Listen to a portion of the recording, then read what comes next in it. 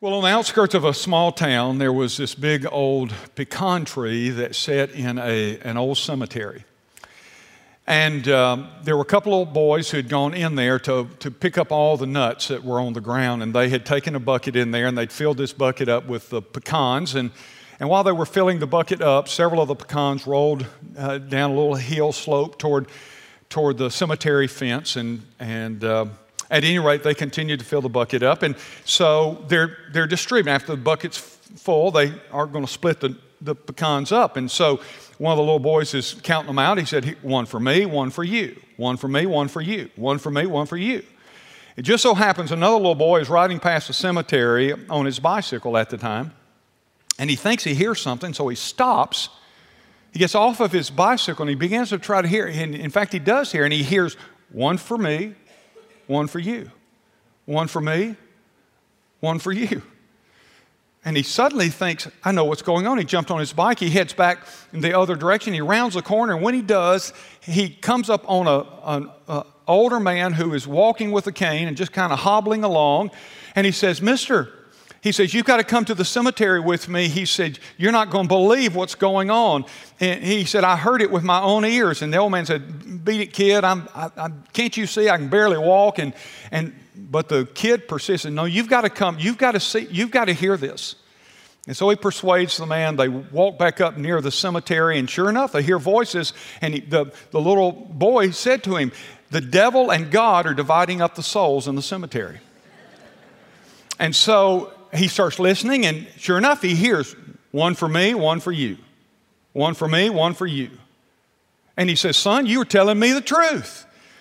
And so they try to peer around, see if they can see God. They wanted to see if they could see God in this process. They couldn't, but they're leaned up near the fence, holding on, trying to get a glimpse of whatever's going on. And then all of a sudden they hear this statement. All right, that's all of them except those nuts over by the fence. Let's go get them and we'll be finished. According to the report, that wobbly old man beat that boy on the bicycle back to the town by 5 minutes. Well, I want to tell you this morning, the resurrection means something. It means we don't have to be afraid of the enemy or the cemetery. We don't have to be afraid of the grave any longer. And now I know this has been an unusual year for all of us. I mean, so many people have been captured by fear of sickness and fear of death and fear of the future, what's coming. And there's still some of that out there. But as we gather here today, we don't assemble on this Sunday to talk about our fears, and we don't gather to talk about defeat. We gather to talk about our faith. We gather to talk about life and eternity. We gather today to announce and declare the victory that is available to all who have put their trust in Jesus Christ and as a result are the victors over the grave. That's what we've gathered here for today. In fact, Jesus said this. He said, because I live, you shall live also. And this morning, I want to talk with you about how important the resurrection is. I've entitled the message, No Other Name. You'll understand that when I conclude. But if you're physically able to do so, I invite you to stand with me this morning as we read our text from chapter 4, verse 1, book of Acts, says this, and as they were speaking to the people, the priest and the captain of the temple and the Sadducees came upon them, and greatly annoyed because they were teaching the people and proclaiming in Jesus, look at this, the resurrection from the dead. And I'm going to come back to that, so remember that. And they arrested them, and they put them in custody until the next day, for it was already evening. But many of those who had heard the word believed, and the number of men came to about 5,000. On the next day, their rulers and elders and scribes gathered together in Jerusalem with Annas, the high priest, and Caiaphas, and John and Alexander, and all who were of the high priestly family. And when they had set them in the midst, they inquired, by what power or by what name did you do this? And then Peter, filled with the Holy Spirit, said to them, rulers of the people and elders, if we're being examined today concerning a good deed done to a crippled man, by what means this man has been healed, then let it be known to all of you and to all the people of Israel that by the name of Jesus Christ of Nazareth, whom you crucified, look at this, whom God raised from the dead, By him this man is standing before you well. This Jesus is the stone that was rejected by you, the builders, which has become now the cornerstone. And there is salvation in no one else, for there is no other name under heaven given among men by which we must be saved. Lord, we thank you for the resurrection. We thank you for our salvation. We thank you that Jesus conquered the grave, and because he lives, we live. And we will live forevermore because of the salvation that is secured in him.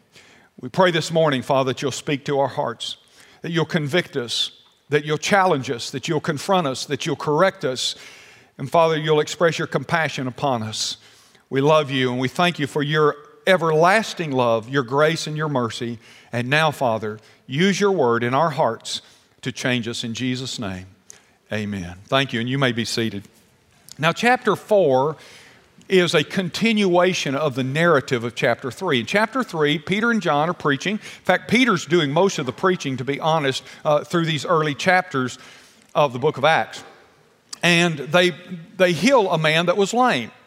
And this creates an incredible stir because the high priest and the Pharisees and the Sadducees and the scribes and all of this, they were not only the religious leaders, but they were the government. And they basically, under the Roman authority, they kind of directed how things operated. Well, when this man gets healed and he starts giving credit to Jesus, that causes more people to be interested in Jesus. And by the way, the church was exploding. They were adding 3,000 and 4,000. And here it says 5,000 men. Now, why does it say that? Does it mean 5,000 men and no women? No. It just means in that case it's identifying the head of the household, if you will. And so men plus women, scholars believe, and children probably could have been somewhere in excess of 10,000 people added. And this was happening, and you can imagine it created a stir among these religious leaders. And so they finally say, get Peter and John in here. They arrested them, and they arrested them after hearing them preach the message of the resurrection. And the interesting part about the message that they were delivering of the resurrection is it was countercultural. The culture that they were living in was very much like the culture you and I live in today. It was highly religious, but it wasn't highly accurate. And they were living in that culture, and they were preaching the message of the resurrection, and it was creating a stir. And so they said, we need to arrest these guys. Too many people are starting to follow them. You know, nothing has changed. 2,000 years later, here we are, and there are still so many people that want to undermine the resurrection. Why do they want to undermine the resurrection? Well, for the same reason that the high priests and the Sadducees and these religious leaders of the day did, because they understand something, that the resurrection changes everything. Changes everything. In fact, if you go back to the account of the crucifixion and the resurrection in Matthew, you find out when the tomb was emptied and the authorities realized the tomb was empty and they couldn't account for Jesus, the linens were there in the tomb, and the tomb empty, the stone rolled away, the soldiers were questioned about their responsibility, all of that kind of stuff. Guess what the high priest did? He said, we cannot let this news get out. And he concocted a conspiracy. Here's what you tell people if they say, oh, Jesus was raised from the dead. No, you tell them this. And they created this story, and they said to these centurions, if you'll tell that story, then we will not press charges for dereliction of duty. But they couldn't keep the news because the Bible says more than 500 people saw Jesus with their eyes after the resurrection. They couldn't keep that news down. But they knew that if the news got out, it would create chaos for them because so many people would be interested in God. It's still true today. And through the ages, skeptics have tried to downplay the resurrection because as Spurgeon said, it's the hinge of history. It is the hinge of history. The resurrection. And by the way, no resurrection, no Christianity. No resurrection, no victory over the grave. And the skeptics have done that and through the ages to downplay it because if they don't, it means they're responsible to Jesus. It means that Jesus was who he was. He was exactly who he said he was. And so this morning, what I want to do with this message about the resurrection is I want to show you three things. And I think those three things will show you the power of the resurrection. The first thing I want you to see is found in verse 2 and verse 10, where he directly refers to the resurrection. And that is, I want you to note that the resurrection of Jesus Christ separates us. It says they were proclaiming in Jesus the resurrection. As I said, you can go back to a couple of chapters, you find Peter preaching again, and it refers to the message of the resurrection. Listen to me, they were not preaching a message of, here are 5 things to make you successful in life. They weren't preaching a message of, God wants you to be healthy, wealthy, and wise. They weren't preaching a message of, here are 10 biblical principles on how to be successful or popular. They weren't preaching that. I'm not saying there's never a place for that. That's not what I'm saying. What I'm saying is they cut to the chase, and the message they were preaching is the message we're hearing and we're talking about today, and that is that Jesus Christ conquered the grave. That was meant. Why? Because that message changes everything. And they were preaching that message, the message of the resurrection. I was thinking early this morning, I was thinking, and I've been asked this before, if you could only preach one message, what would that message be? Now thank the Lord, I can preach a lot of messages, but if I could only preach one, or if they asked me, what would be the final message you would preach? I was thinking early this morning, what would it be? It'd be the resurrection. It'd be the resurrection because everything, it's the hinge, as Spurgeon said, everything is different because of the resurrection. The resurrection separates us. The resurrection is revolutionary in how it changes our lives. Listen, it separates us from futility in life. It brings meaning to our being here. It assures us that there's meaning for our life, both now and beyond. It gives us purpose. In fact, Paul put it this way. He said, therefore, my beloved brothers, be steadfast, immovable, and always abounding in the work of the Lord, knowing that your labor is not in vain. Now, I share that verse with you, but I didn't tell you what he'd been talking about, did I? Did you hear that? Therefore, anytime in the Bible you see the word therefore, always ask, what is the therefore? And therefore means based on what I just said to you. Do you know what? Before he says, therefore, brethren, be steadfast, immovable, always abounding in the work of the Lord, knowing that your labor is not in vain. Look, if this was all we had, if life was, this was it, if after we died, this was it, then life would be pretty futile. And there were those who believed it was, and the atheist believes that it is, and so they say, just get the best out of life you can right now, because now we eat, sleep, drink, and be merry, because tomorrow we die and it's over. It would be futile, wouldn't it? But the resurrection changed that. So when Paul says, therefore, here's what he's addressed. He had just spent the entire passage before that affirming the resurrection. He had just been saying, because of the resurrection, we have life. Because of the resurrection, we have victory. He had just been saying that. And then he says, at the end of that discourse, he says, therefore. In other words, because of the resurrection, our lives aren't futile.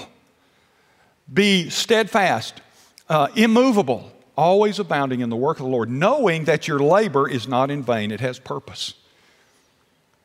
I'll tell you, the resurrection of Christ separates us from hopelessness in death too. It points to a glorious future with Christ.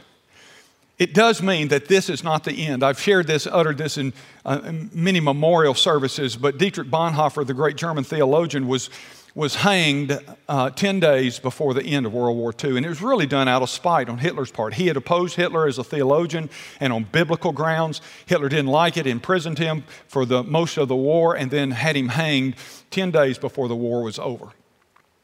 And as history tells us, as his Nazi captors came, led him out of the prison, headed to the gallows, that Bonhoeffer looked at them, and he looked off in the distance at the gallows, and he said, for you, this is the end, but for me, it is but the beginning.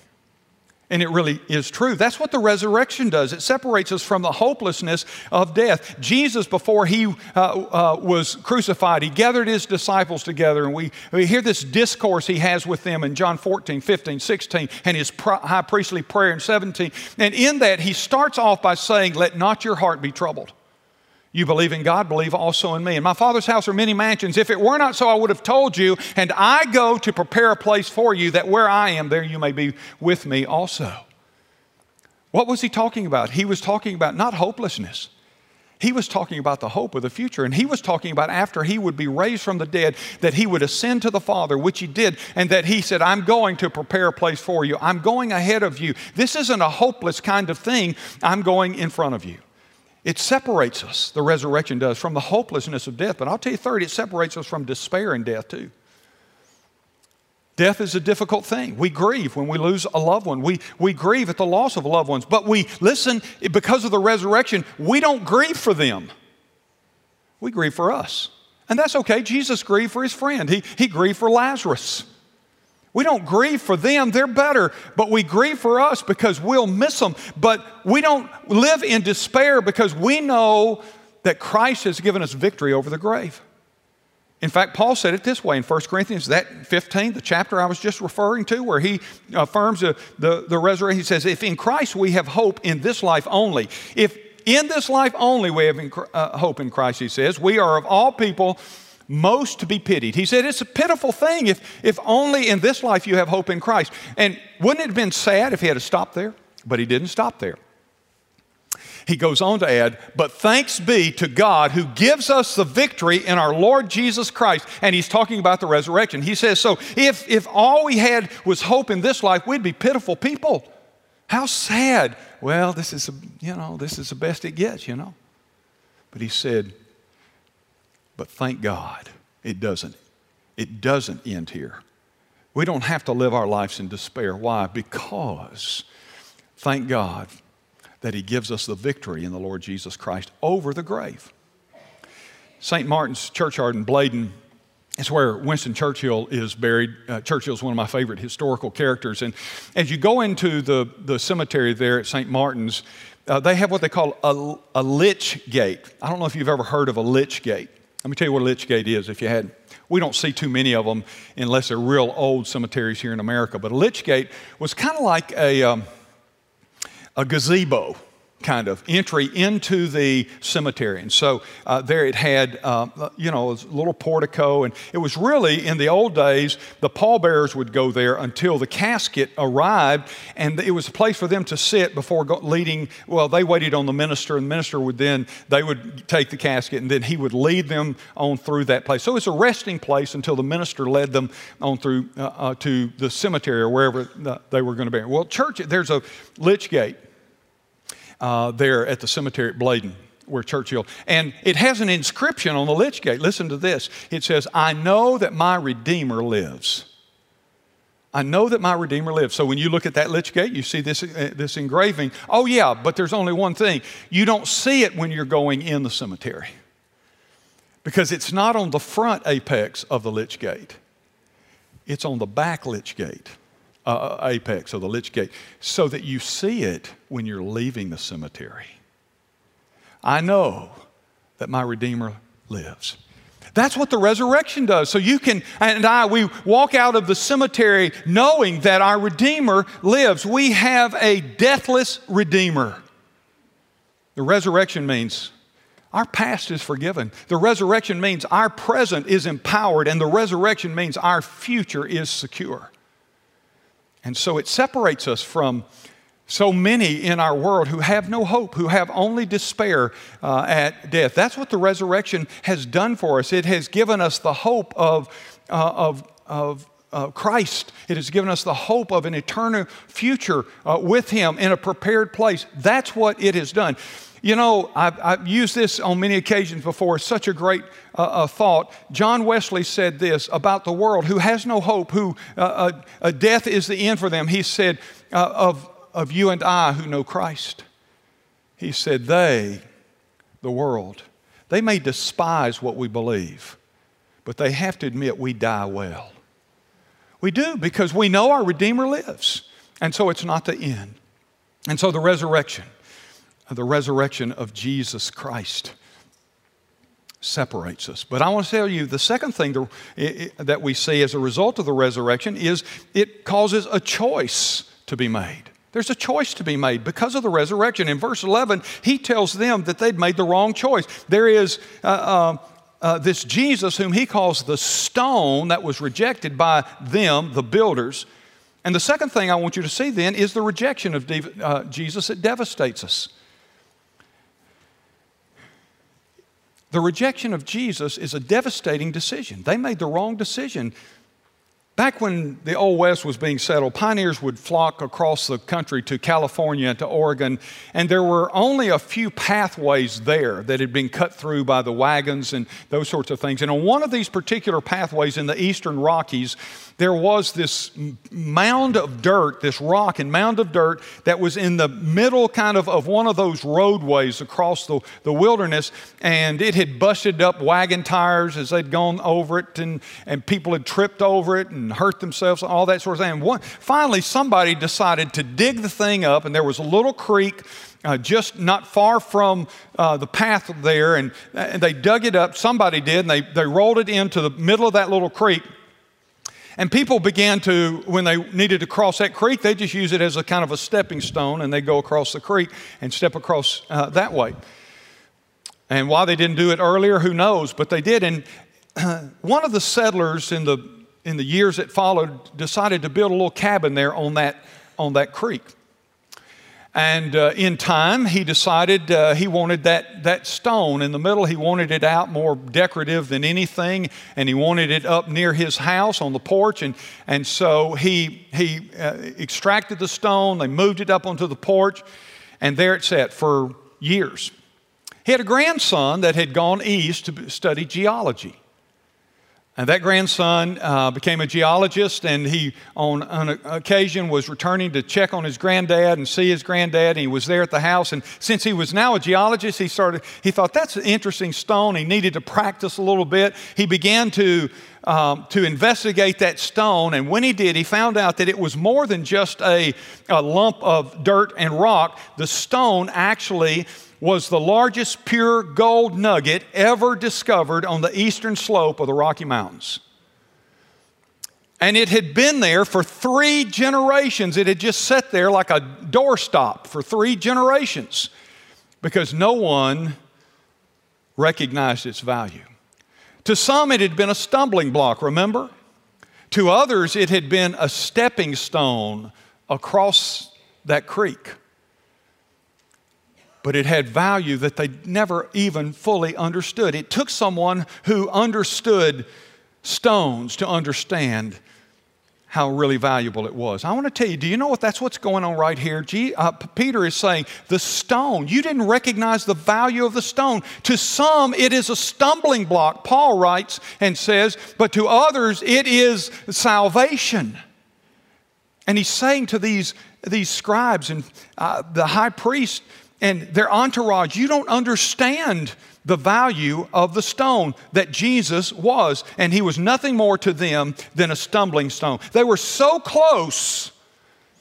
I mean, they were right around him, but they only saw him as a stumbling stone. In fact, that's why they're on trial right here, because they didn't see the value in who Jesus Christ was. They rejected everything about Jesus. They rejected his messianic message.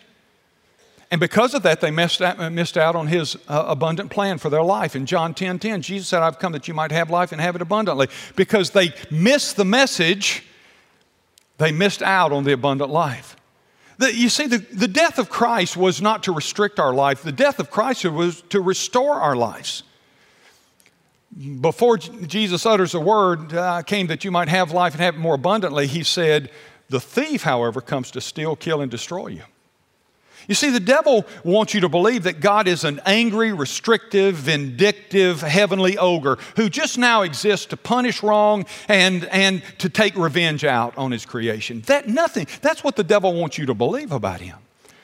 But the message of the cross and the message of the empty tomb, let me tell you what that is. That is the message that says, I'm not out to get you, I'm out to redeem you, I'm out to restore you. It is a message that says, I love you, I love you, I love you, I love you, I love you. That's the message of the cross. Not wait till I get my hands on you, I'm going to take my vengeance out on you. That's not the message of the cross. That's not the message of the tomb. The message of the tomb is a message of love. The Son of God saying, I love you so much, I'll give my life for you, I'll conquer the grave for you so that you will have hope beyond this life. They rejected that message. They rejected Jesus' work on the cross as well. And they consequently missed his redemptive plan. Now listen to me very carefully this morning. God does not send a person to hell. Do you know that? God does not send a person to hell. By the way, your sin won't send you to hell. Do you know that? When Jesus died on the cross, he died for part of the sins of the world, right? No. He died for all of the sins of the world, past, present, and future. He died for all of them.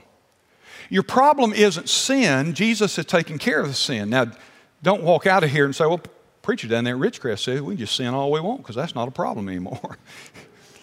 You come see me if you start that stuff because you do have a problem we need to talk about. But it's not sin that sends a person to hell. You know what sends a person to hell? Is rejecting what Jesus did for them on the cross. Saying, I don't care what he did. I refuse. And that's what they were doing. They rejected the work of the cross. They said that they thought good riddance. And so they rejected the work of God on the cross. And third, they rejected Jesus' resurrection. And so they missed out on the daily power of the Holy Spirit. In Acts chapter 1, verse 8 says that you shall receive power when the Holy Spirit has come upon you, and then you'll go into the whole world. That's what that says. They rejected the resurrection. Now, they were afraid it would happen. And that's why when Jesus died, they said, you put him in the tomb, you seal him up because there's rumor that he's not going to stay there. They put centurion, Roman guards there, all of that, sealed the stone, rolled it up a hill, down a hill to make sure it couldn't be rolled, all of that kind of stuff. That's what they did. We're going to make sure his body stays in the tomb. So they were worried about it, all right? But God wasn't, of course. None of that was a big deal to God. But they missed the power. And see, the power that brought him out of the tomb was the power that when Jesus said to them, now you go and wait on me in Jerusalem, and I'm going to endow you with power, the Holy Spirit power. That power is the result of the resurrection. Did you know Paul tells us this? Paul tells us that the same power that raised Jesus Christ from the dead is the same Holy Spirit power that operates in a Christian that accesses the power of the Spirit of God over their life. It's the very same power, the Spirit of God. And I want you to know that the power you need to live today can only be found in Jesus because of the resurrection. And so why did he send them there to wait? Because he was going to the Father. And he said, listen to this, he said, it is imperative that I go to the Father because if I don't go to the Father, I cannot send the Spirit back to you. So it's important that I go. And he says, you need the Spirit to live. You need his power to live. And it's resurrection power. And you need that power because I have been with you, but he will be in you. Distinct difference. And he said, so you wait until that power comes down and then you will go out. And listen, they changed the world and there were effects. There's only one thing designed to fill and empower your soul. Only one thing. It is the Spirit of God. Blaise Pascal, a 17th century mathematician, he was a genius, he was a prodigy, he was an inventor, he was a physicist, he was a writer, he was a theologian, and he had this statement which he said that man is designed in such a way to only house the Spirit of God, and nothing else will fill his soul. He said there's a God-shaped vacuum in the soul of every human, and only God himself can fill that. Well, that's exactly what the resurrection made possible for us, is to be filled with resurrection power, because resurrection power is Holy Spirit power. Resurrection power is Jesus power, and it is the power that will fill your soul and give you strength to navigate life the way you're supposed to travel. Rejecting Jesus and his resurrection power is not only tragic, listen, it is devastating to your eternal future. And then last, I want to show you this. I want you to see the reception of Jesus liberates us. The rejection of Jesus, I just said, devastates us. But the reception of Jesus liberates us. I love verse 12. I think it's one of the greatest verses in all of the Bible. And there is salvation in no one else, for there is no other name under heaven given among men by which we must be saved. It's one of the greatest all-time verses in Scripture. Listen, Jesus is not a good way to heaven. Jesus is not the best way to heaven. Jesus is the only way to heaven. He's not just a good way. That's what the world says. I did a recent message on the myths, and the world says, oh, one way is as good as another. That's not what the Scripture says. The way is open to all, but the way is narrow. The way is narrow because Jesus said, few be that find it. But he said, I am the way, the truth, the life, and no one comes to the Father but by me. And right here, the same is being said. There's salvation in no other name except the name of Jesus Christ. But the reception of Jesus liberates us. You remember Peter, don't you? Y'all remember Peter, and you probably know some things. Unfortunately, Peter is often remembered for some things I'm sure he probably would rather not be remembered for. You know, like denying Jesus after saying, I'll never deny you. If everybody else departs, it won't be me. Y'all remember that? He denied Jesus, and 3 times on the night of Jesus' arrest, and one time it was a little girl came up to him and said, aren't you a follower of Jesus? He said, this little girl caused him to say, no, I'm not a follower of Jesus. I don't even know the man. That's what we, if you probably ask people out there, they'd all first say, oh, the denial, right? But what happened to Peter? This is Peter preaching here.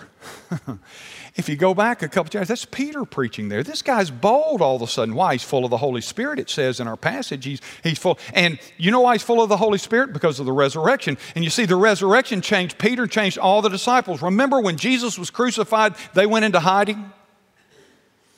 Peter, this big, rugged fisherman, John, this rugged fisherman, these guys who were rough around the edges suddenly are cowering in fear with the others. They're all in hiding because of the crucifixion. We don't need to identify with him because the same consequences may come to us. And listen, now this same Peter that was in hiding is full of the Holy Spirit. And he's preaching the message of the resurrection to the very people that crucified Jesus. And he's preaching with great, what happened? What happened? Why is he doing that? Why is he preaching with, I'll tell you, and the others were too. Did you know out of those disciples, only one of them did not die a martyr's death? And that was John, who wrote Revelation, and he was exiled to the Isle of Patmos. They couldn't kill him. Why? Because God wasn't finished with him. They tried, by the way. They tried to kill him too because he was just as bold as all the others. They tried to kill him by burning him alive in a vat of oil, and he wouldn't burn. It was just like a skin conditioning thing for him. They tried to kill him. Peter, remember Peter? Bold Peter? Peter who would help take the gospel. Peter who helped form the church of Jerusalem. That Peter, that scaredy cat, not anymore. Why? Because once they had seen Jesus Christ come out of that tomb, Once they had seen him, once they knew that he was alive, there was no way you could stop them. There was no one who could intimidate them because they were now absolutely certain that Jesus was the Prince of Life, that he had been raised from the dead just like he said, and he was the living Savior. What have we to fear? That's what they felt. These apostles were not preaching facts about a dead Christ. So how do you explain the early church? What was happening? 3,000, 4,000, 5,000 people being added at a time. How do you explain it? Peter boldly declaring the resurrected Jesus Christ, even to those who opposed him. And by the way, if Christian history and tradition is correct, and we have no reason to doubt it, Peter died a martyr's death by being crucified. But before he was crucified, he said to those who crucified him, I am not worthy to die like my master died. And he asked them to invert his cross and crucify him upside down. He said, I'm not even worthy to die the way my Lord. What had happened? No fear in death anymore. No fear of identifying with Jesus Christ. I'm sure he didn't want to be crucified, but he had no fear of death. And he didn't fear death because he knew his Savior lived. And because Christ lived, he knew that death was the doorway into the glorious future that God had promised. You cannot explain away the resurrection of Jesus. History tells us that these apostles paid for their faith with their lives. Now listen, people may live for a lie, but few people will willingly die for one. They may live for one, but they will rarely die for one. If they know it's a lie, they won't die for it. Hypocrites and martyrs are not made of the same stuff. They're just not. I don't know if you read my column today, and if you did, I talk about an occasion some years ago when they discovered some bone fragments of Buddha's fingers. And they took those bone fragments and they gave them to one of the Chinese dynasties as a gift, and they lost them again.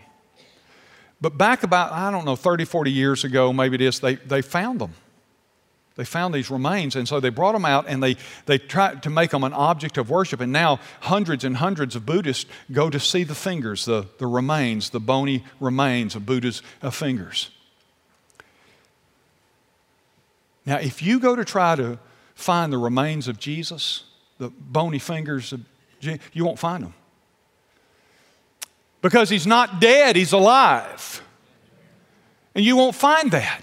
We don't worship the remains of a Savior.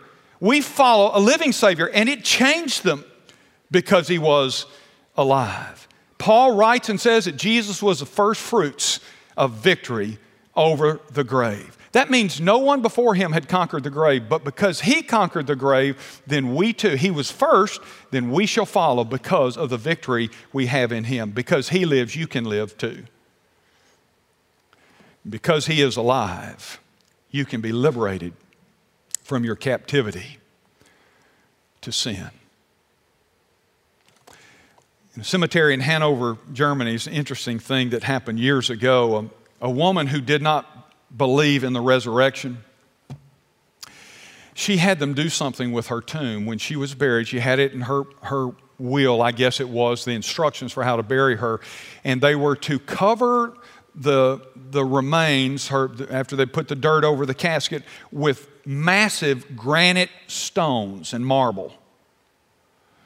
And the inscription on the tomb said, "This tomb is to never be opened."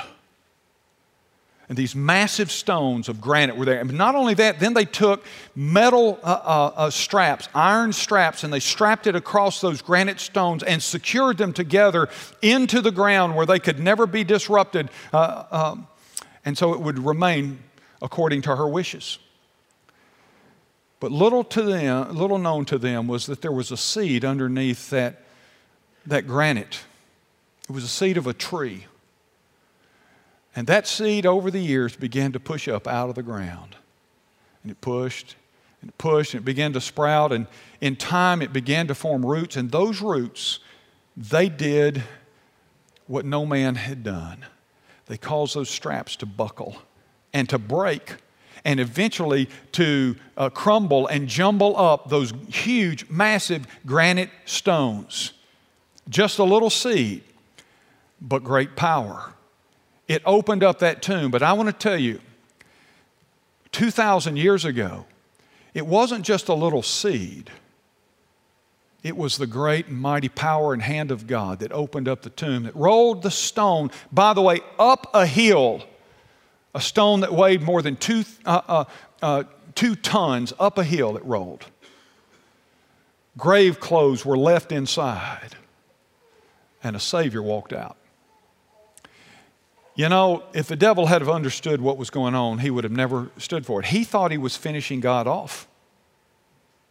He thought when Jesus said, "It is finished," that it was finished. He didn't understand that when Jesus said it's finished, what was finished was paying the debt for our sin. That's what was finished.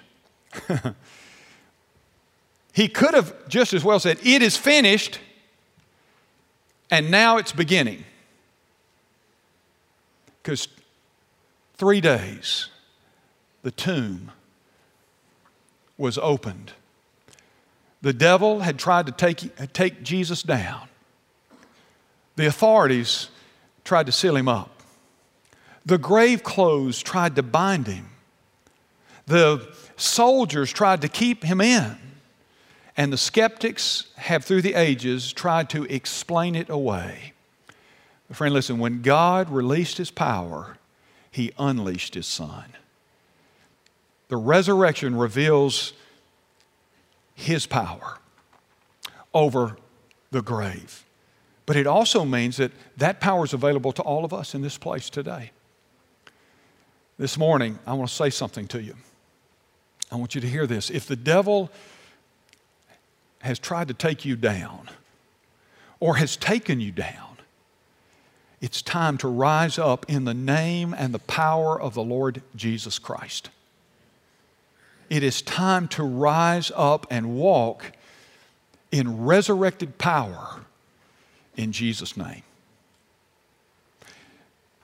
Peter writes and says, "Blessed be the God and Father of our Lord Jesus Christ, who according to His great mercy has caused us to be born again to a living hope through the resurrection of Jesus Christ, to an inheritance that is imperishable, undefiled, and unfading, and kept or reserved for you in heaven." That's what He did for you. And that's what the resurrection enables for your future. Would you bow your head and close your eyes? No one's looking about.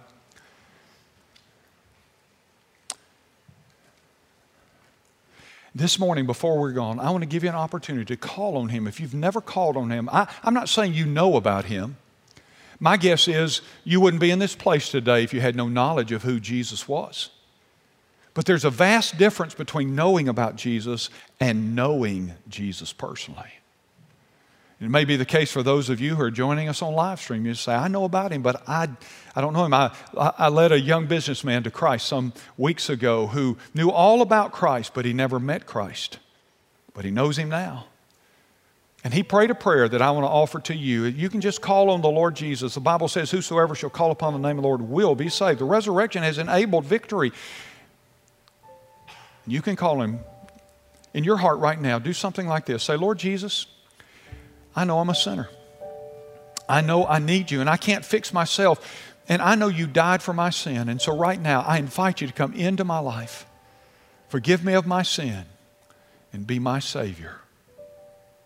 There may be some of you in this place today or watching by live stream, and you would say, "I know Christ, but I haven't been allowing the power of the Spirit of God to rule my life. And today, I want to say, Lord, I want the resurrection power. I surrender afresh to You so that Your power may flow through me, so that I can live, God, the way You created me to live and the way You've designed for me." Now, Lord, hear the prayers. I know You do. You've said You will. But hear these prayers offered up to You today. Many, Father, perhaps on live stream and in this live audience. In Jesus' name, amen. Would you look this way before we're gone? I want to ask you to do something, live stream or here in this live audience. If you prayed a prayer to trust Christ as your Savior today, would you let us know about that? You say, "Is that important?" Well, it is important. It really is important. Jesus said, "If you're ashamed of Me before men, I'll be ashamed of you before my Father." And here's how you can just let us know. Just text the word PASTOR, P-A-S-T-O-R, to 334-384-8080. If you'll text it, it'll be on your screen. If you're watching us by live stream, you'll see that number. Text that word PASTOR. Here in this audience, you can text it, or you can use the tear-off panel that's on the back of your worship folder, and you can just give us some information about you, and then check that box on the back of that. Drop that in the offering basket as you leave. We'll take it from there. Or maybe you say, "You know what, I want to join Ridgecrest. I want Ridgecrest to be my church home." You can do that. Text us the word JOIN. Same number, 334-384-8080.